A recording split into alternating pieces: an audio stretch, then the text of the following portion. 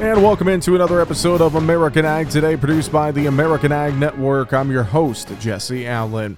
We continue with our recap of Washington Watch, held last week in Washington, D.C. with the National Association of Farm Broadcasting. I was able to spend 3 days on Capitol Hill talking with lawmakers and industry folks alike about a host of issues. I got a chance to catch up with Chris Novak with CropLife America and talk about some of the issues and challenges they are facing and some of the things they are working on for producers there in D.C. Here's my interview with Chris Novak of CropLife America. Jesse Allen here at Washington Watch with the NAFB. Joining us now, President and CEO of CropLife America, Chris Novak. Chris, great to catch up with you, sir. How are you? I'm great, Jesse. Glad to see you again. Let's talk a little bit about just supply chain issues to start. And I know that's something that you at CropLife America have a pulse on. Obviously, we're still seeing plenty of supply chain issues, not to mention all of the global food challenges that are out there. Just talk a little bit about what you guys are seeing on the supply chain issue front, and what are some things you're working on to help try and alleviate them? Well, first, at CropLife, my members are the manufacturers and distributors of the agricultural pesticides and chemicals that we know farmers rely upon. And to the extent that as an industry we're facing many of the same challenges that we see across the economy, not only have there been labor shortages, but also trade disruptions. Going back a couple of years, trade from China and changes in supplies that were coming from China have impacted our ability to manufacture pesticides here in the United States. The natural disasters that we experienced last year in 2021, there was a freeze in Texas which shut down some of the refineries that provide ingredients to our industry, and then also we saw Hurricane Ida that idled one of our large glyphosate manufacturing plants. All of these things have created a perfect storm in terms of the availability of pesticide supplies. And then when you couple that with the fact that the war in Ukraine is going to decrease what's harvested in Ukraine and also what's being planted for this next year's crop, we truly are concerned about a potential for a global food shortage that we think could impact people around the world this fall. Well, we already see some of those worries here at home. I go to the grocery store and I might not have a certain food that I like because they've had trouble getting it in, so that's not only supply chain issues, but some of those global food shortages, concerns that are out there, and that's why it's putting a huge emphasis on growing a big crop this year.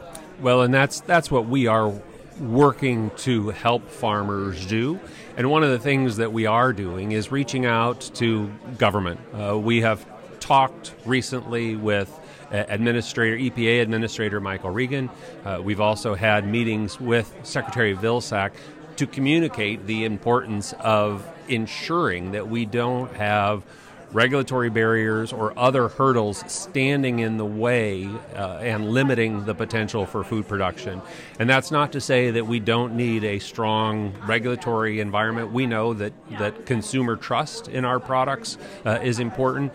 But we also need EPA, USDA, and Department of Transportation, other agencies of our federal government, to be looking at ways that they can reduce any of the legal and policy restrictions that may limit a farmer's ability to produce more food this year. Yeah, a lot of that red tape, especially as you mentioned, with the EPA and talking with EPA Administrator Regan, obviously looking at different challenges surrounding new pesticides and registrations and labeling, et cetera, and just some of the concerns about EPA and how long it takes them to do certain things. I know that's a big issue, Chris. Well, that's an excellent point, and we did some consumer research a year ago, and we asked consumers, how long do you think it takes to bring a new pesticide to market? And they said, well, maybe 6 months. It's not as if EPA sits around for 10 years reviewing these products. Well, the reality is that our companies will take 8 to 10 years to do the research to prove the human safety, the environmental safety of a new product that we're producing.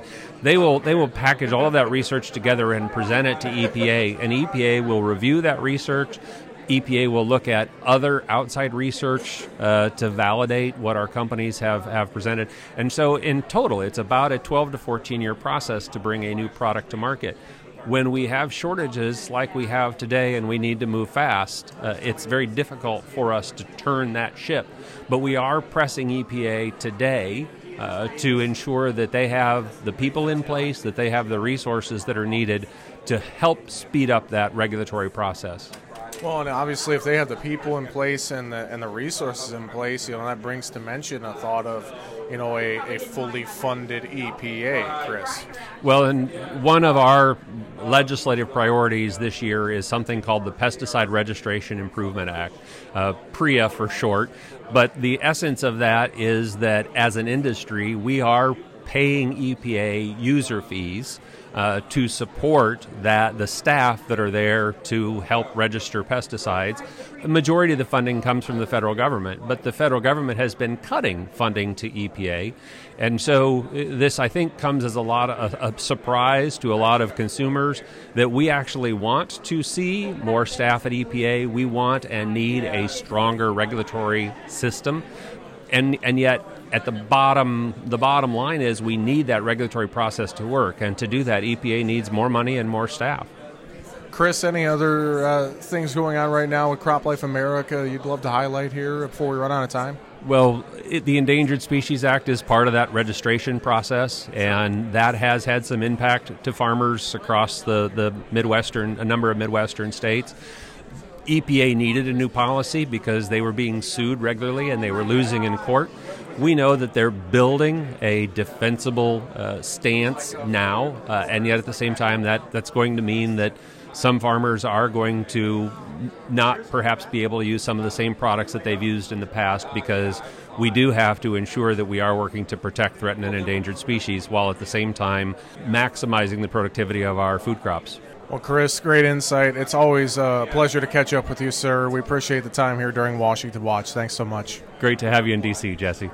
And again, that was my interview with Chris Novak of CropLife America during Washington Watch last week in Washington, D.C. We'll have more coming up here the rest of this week and into next week as well here on American Ag Today.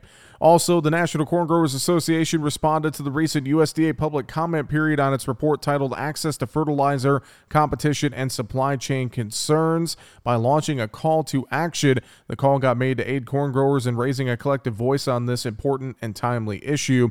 You can find more information on how to submit comments by going to ncga.com. This has been American Ag Today, produced by the American Ag Network. I'm your host, Jesse Allen, wishing you and yours a great rest of your day.